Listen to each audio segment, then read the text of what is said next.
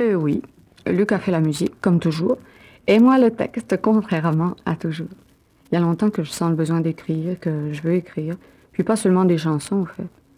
Ça a été long avant d'accoucher. Je suis une fille assez fermée, puis je l'étais même devant une feuille de papier. C'est dur, c'est long avec du monde de mon espèce. On a travaillé en équipe avec les musiciens. Nous, on croit énormément à la création entre les musiciens et les artistes, puis ceux qui écrivent les chansons. C'est bien important. Puis évidemment, bon, on fait des productions nous-mêmes. Et on fait à peu près tout sur le disque, les chœurs, et on se double nous-mêmes.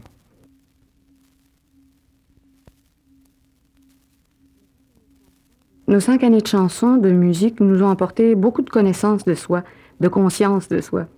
On a appris, puis on s'est poussé à aller toujours plus loin. Car nos limites, on peut toujours les déplacer indéfiniment, on les dépasse jamais. Puis finalement, on a passé énormément d'heures en studio. On dépense des petites fortunes à essayer de produire le plus fidèlement sur le bande magnétique ce que nous sommes, puis ce qu'on veut donner. Et puis pour ça, ben, il faut travailler fort, il faut prendre beaucoup de studios.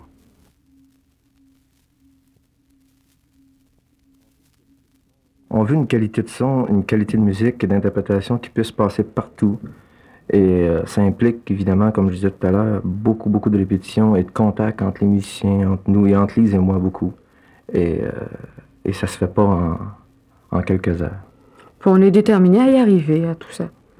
Puis dans 10 ans, ben là, on chantera peut-être plus. Je pense qu'on cherchera, on écrira des musiques, des textes, des romans, pour les autres.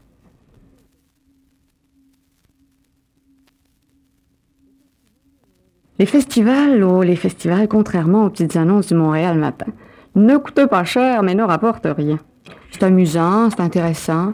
Et puis ensuite, Rio, c'est beau, les Brésiliens aussi.